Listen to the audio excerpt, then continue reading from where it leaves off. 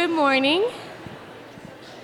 The opening scripture from this morning comes from Rejoice, Beloved Woman, a translation by Barbara Monda. This is Psalm 139.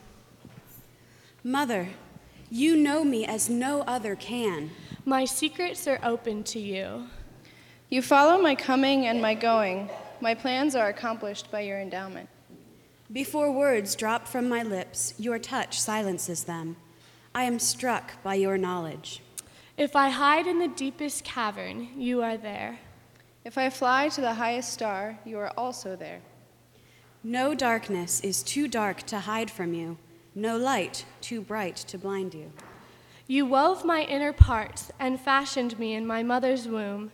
You watched my bones assemble, and you know the contents of my soul. You watched my body grow according to your design. You recorded my deeds even before I acted. How deep are your thoughts and vast their entirety, numbered more than all the grains of sand lining every shore.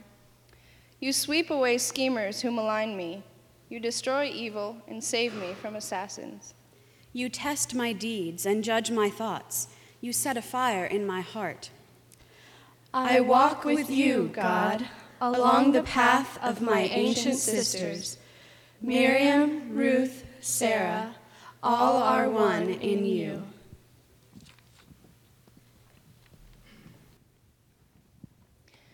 This is Psalm 8, 1 and 7 through 10 from the same translation by Barbara Monda. God, how glorious is this world that everywhere bears the mark of your touch. Your touch. I sit among the mountains, and I am in awe of your beauty. The work of your fingers is everywhere my eyes turn. My eyes turn. The sun warms us from above, and the rocks hold us from below. From below. The rhythm of the oceans and the passing of the moon are all ours too, woven in us so we will be fruitful as you are. As you are. God, I feel the greatness of you in my bones. My bones. How can I properly thank you for all you have done for me? For me. My soul reflects your love, and my heart holds what you have made. You have made. I will be the cup from which others may drink of you, and we will all sing of your wonders.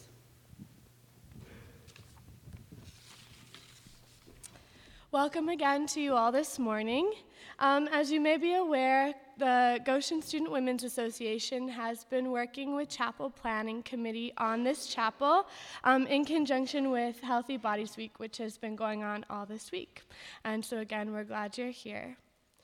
This morning, we aim to highlight the wholeness of ourselves, to integrate our bodies, our minds, and our spirits, all of which are wholly created in the image of God and loved by the one who made us. We offer the rest of this service as a time to center yourself for the day ahead, to find strength from above, below, within, and all around you. It is a time to celebrate the whole goodness of our beings. We ask that you listen with open minds to our speakers, Deb Brubaker, Danielle Azaire, and Regina Shan-Stolzfus, as they share just a piece of their lives with us. Through this, we hope to recall and affirm, maybe even in a new way, the intimate and infinite love our divine Creator God has for us. Let us pray.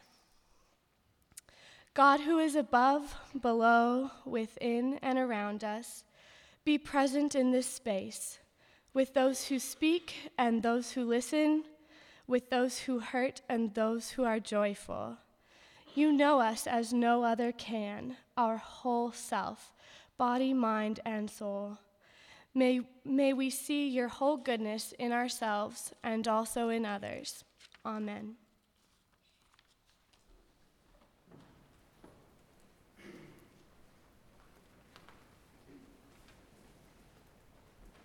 Good morning. Today we will be singing Glory to God, and I think it's going to come up on the screen for you. We also will be singing this after each reflection, and the instrumentalist will play it through once, and then we'll sing it through twice this first time.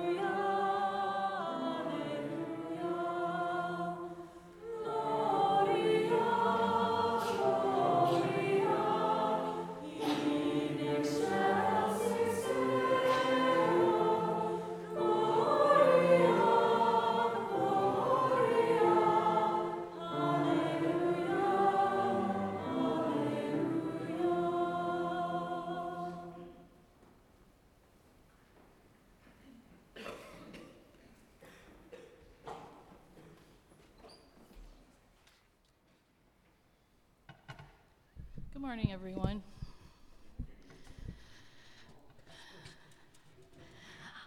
I've always been fortunate to have a healthy body, one that didn't hurt or have problems that routinely took me to a doctor, one that allowed me to be as active as I wanted to be, and I could eat anything I wanted. And then one day in 1999, I felt a lump in my breast. I had had a mammogram 2 years before that, and there were no problems. So of course, this was just going to be a cyst. Only it wasn't. The lump was malignant. I underwent 3 surgeries, including a mastectomy, and 9 months of chemotherapy and radiation. I went from being a Rubens to being a Picasso. That year was my year in the desert. And during that time, I read and journaled intensely, and I continue that practice today. I used imagery, listened closely to my inner voice, recorded dreams, wrote poetry, and dialogued with God to keep track of my soul during this crisis. One thing a cancer diagnosis does for you is to immediately focus you on what is important.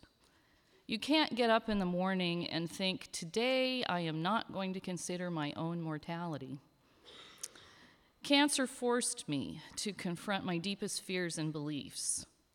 I was held under the thumb of God.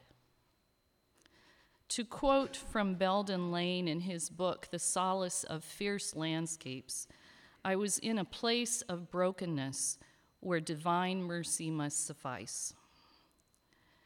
That fall, soon after my diagnosis, I was planting tulip bulbs with my husband and his mom, and I honestly didn't know if I would live to see those bulbs bloom the next spring. My journey of treatment paralleled the passing and the movement of the seasons. I was diagnosed in the fall, suffered an intense winter, and was able to finish my treatment in the spring. This is a poem I wrote after those bulbs were planted in the fall, reflecting the powerlessness I felt. Like a bulb, I am placed in the dark ground, deep, deep down. There I sit on top of the bone meal, helpless, motionless, solid, expectant. The dirt is pushed over me. The stick marks my spot. No one can see me now, but I am there just the same. Waiting, full of promise. I am brown without a trace of green, yet within me I carry the certainty of life. But that comes later, next spring. For now I am brown and silent, swaddled by the cocoon of crumbled earth, cradled in the softness of fresh-turned dirt. God sustained me in the desert of cancer and treatment, and I have emerged on the other side, and I have learned from it. I have learned how much God loves me, and how important I am, and how important it is to pay attention. Here are some of the thoughts I glean from my experience. What are the questions about my life that I am meant to explore but never to answer? God is mystery. What if mystery is the answer to my question? The journey toward getting to know divinity is to enter into the mystery. Trust God in the little things, the phone calls, the emails from friends, the books that just happen to come into your life when you need them. There is no such thing as coincidence. God breaks the vessels God wants to use. Then God puts them back together, refashioning them for a higher purpose. We have to know brokenness before we can minister to others who are hurting. Thomas Jefferson said, "When you reach the end of your rope, tie a knot and hang on." Gertrude M. Nelson said, "At the end of your rope is a holy place to be." This process of getting well is all about reclaiming myself and learning to love me. In the words of Bernie Siegel, a physician who has written several books about the spiritual aspects of cancer, if you listen, you will learn your purpose here and be able to die joyfully, knowing that you have served in your way and fulfilled the reasons for your creation. All of us in this room will die someday, but we will not die because of a specific cause. We will die because we have lived. None of us here knows how long we will live, but we have the joy in our living of carrying with us verses like this one, which sustained me in the desert more than any other. It's from the 43rd chapter of the book of Isaiah, verses 1 and 2. And when I read it, I want you to imagine God speaking specifically to you and saying your name. Fear not, for I have redeemed you. I have called you by name. I have called you by name. You are mine. When you pass through the waters, I will be with you. And when you pass through the rivers, they will not overwhelm you.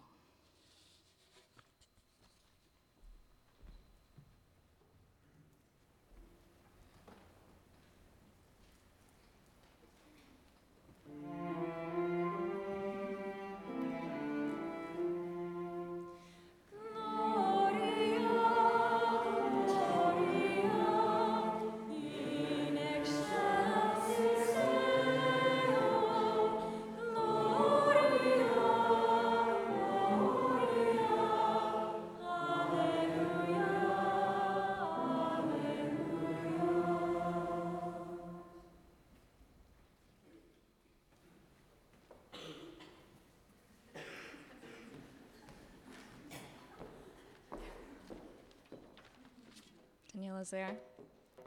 Thanks, Deb. But now I'm going to be speaking about the opposite spectrum of life. And I'm reading from some of the verses that were read earlier, Psalm 139. For it was you who formed my inward parts. You knit me together in my mother's womb. My frame was not hidden from you when I was being made in secret, intricately woven in the depths of the earth. Your eyes beheld my unformed substance. I praise you, for I am fearfully and wonderfully made.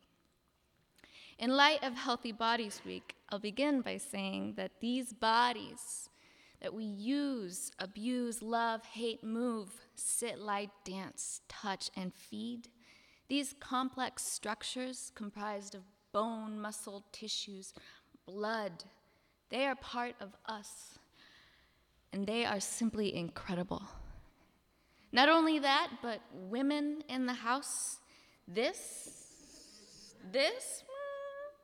fits in about 3 inches, a little pear-shaped, muscular, powerful as heck organ that we call the uterus. Yeah, whew. So the day that I walked into the Wellness Center, in about October 2007, with my flu-like symptoms, I was not expecting to hear the sentence that would change the rest of my life. Ruth Stolzfus, who was the nurse practitioner at the time, was wonderful.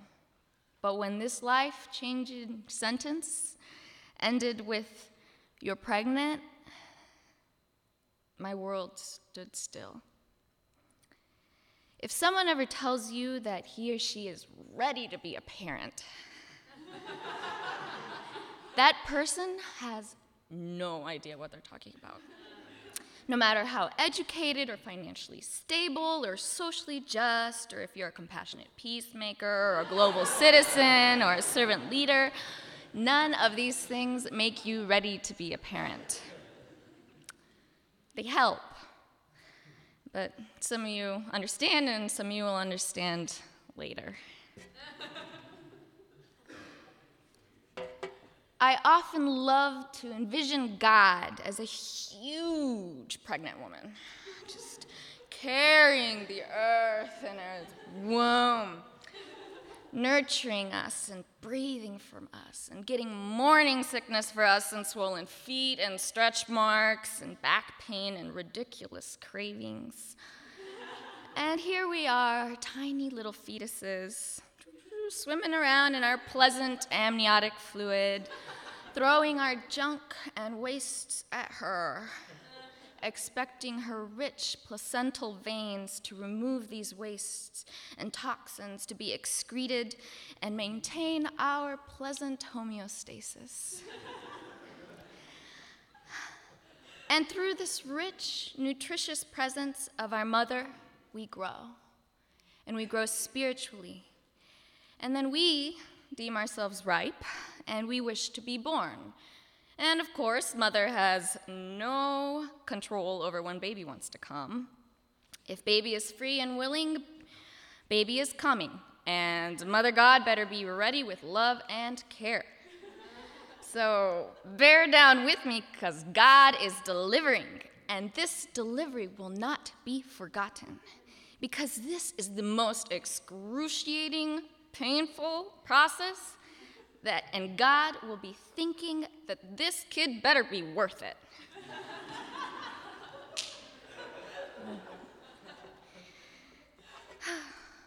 And then God will look down. God will look down with sweat on her brow, panting from the energy that she has lost, and will say, "You are my child, fearfully and wonderfully made. You are new, born to a new place, a new life." Motherhood is beautiful, and God knows that. Fatherhood is beautiful, and God knows that. And with our God-given evolutionary capabilities, we grow. We nurture our young, and as I like to think, we pass on our compassionate peacemaking skills that we learn at Goshen College.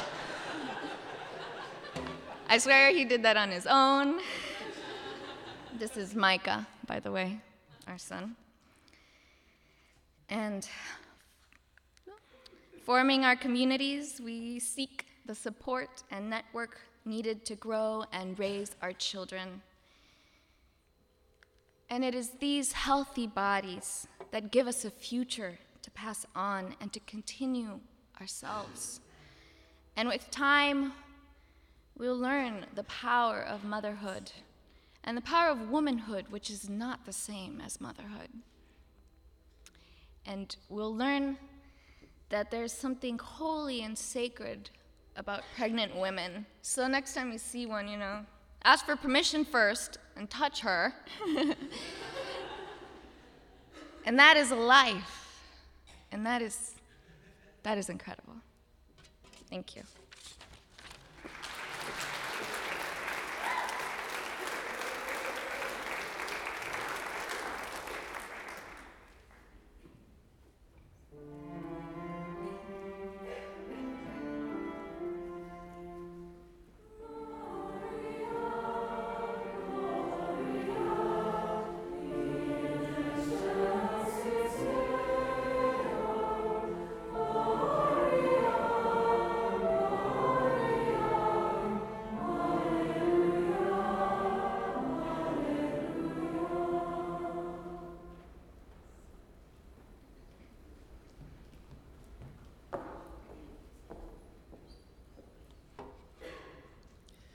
Before I moved to this community about 8 years ago,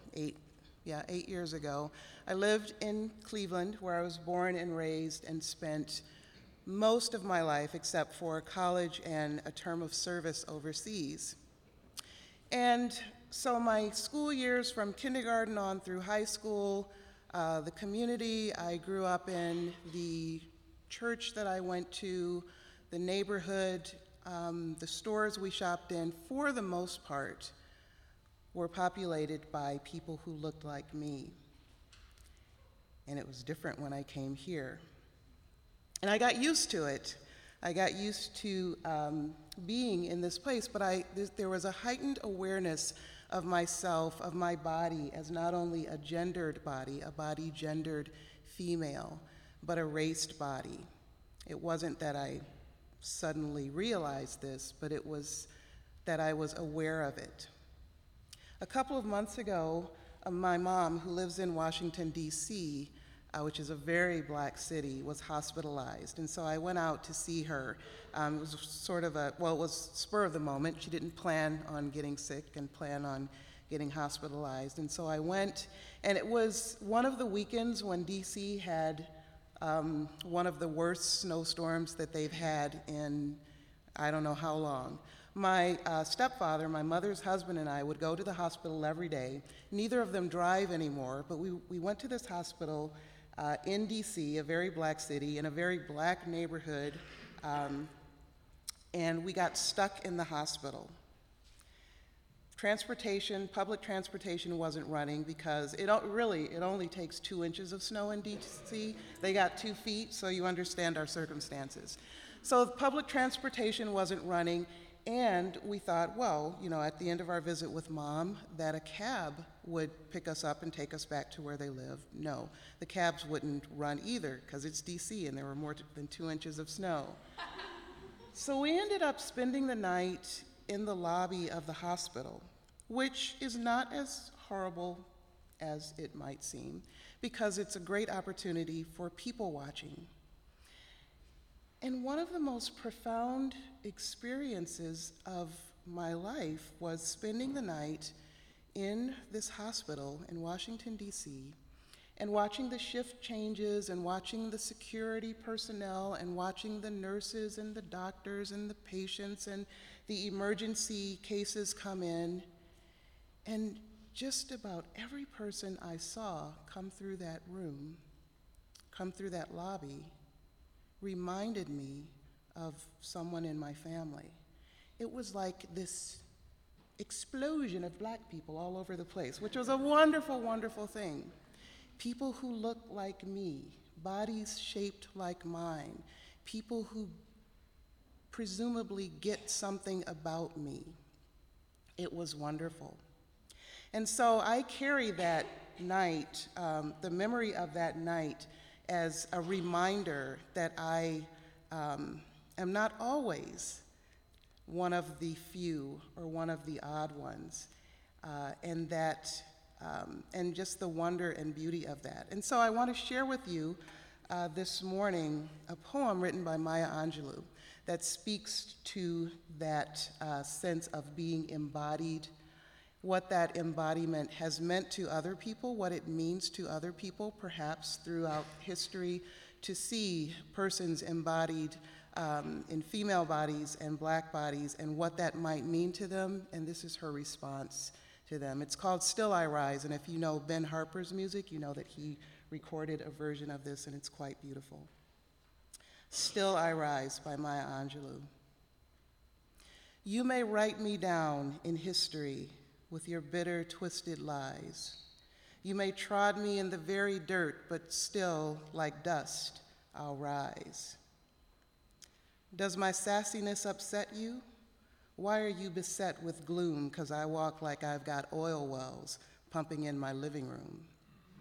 Just like moons and like suns, with the certainty of tides, just like hope springing high, still I'll rise. Did you want to see me broken? Bowed head and lowered eyes, shoulders falling down like teardrops, weakened by my soulful cries. Does my haughtiness offend you? Don't you take it awful hard, 'cause I laugh like I've got gold mines digging in my own backyard. You may shoot me with your words, you may cut me with your eyes. You may kill me with your hatefulness, but still like air, I'll rise. Does my sexiness upset you? Does it come as a surprise that I dance like I've got diamonds at the meeting of my thighs? Out of the huts of history's shame, I rise. Out of a past that's rooted in pain, I rise. I'm a black ocean, leaping and wide, welling and swelling, I bear in the tide, leaving behind nights of terror and fear. I rise into a daybreak that's wondrously clear. I rise, bringing my gifts that my ancestors gave. I am the dream and the hope of the slave. I rise, I rise, I rise.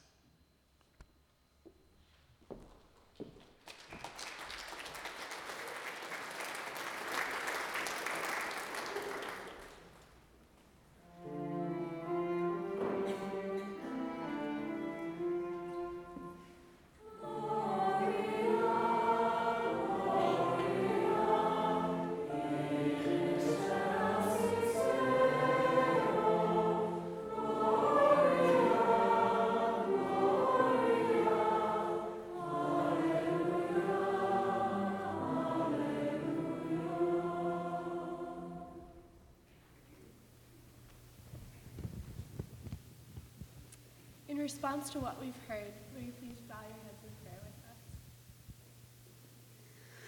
Mother, Father, God, thank you for the empowering courage to speak our stories. You know us through and through. You heal our wounds with your intimate and infinite love. You welcome our pain and sorrow and give us time to mourn. You are present in us as we sit with each other's stories of hope, pain, and joy. Give us the courage to trust in you as we face difficult times in our lives. Thank you for the gift of wholeness and for our unique selves. Divine Creator, you are in each one of us and help us to experience our lives fully embodied. Each of us has different passions and dreams that we seek to live out daily. You have birthed each one of us with unique minds, souls, and bodies. Thank you for the gift of life and for our bodies. Mothering God, you are the giver of all life. Amen. So in response to what you've heard already this morning, we'd like to invite you to participate in a ritual reflection and affirmation. At the end of each of your rows are small pieces of paper and hopefully something to write with as well. So you could distribute those among yourselves and then begin to think of some way that your goodness, some part of you, your body, your mind, or your soul, is affirmed by God. As people who are beloved and created by God, we invite you to write a word or a short phrase affirming something of your wholeness. And as the music plays, you may bring those forward as an offering to our divine Creator and place them in the baskets that are at the front of the room.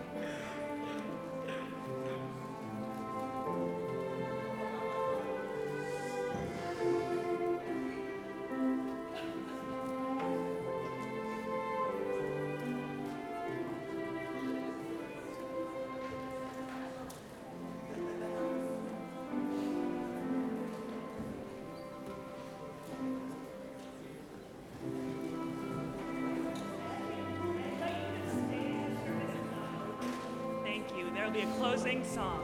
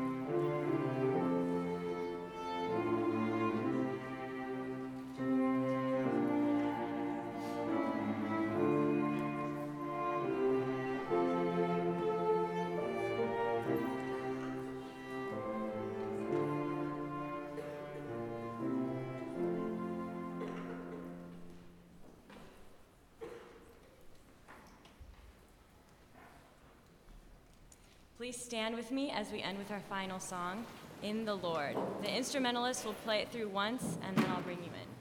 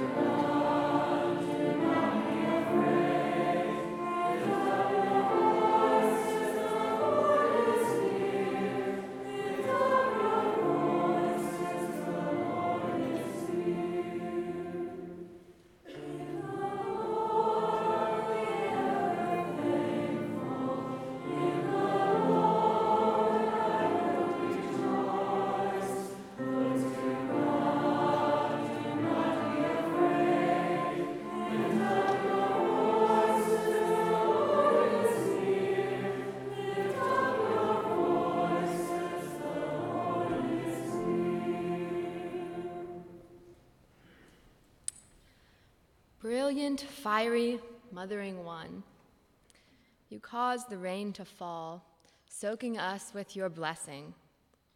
You show your promise in strangers, surrounding us with your love.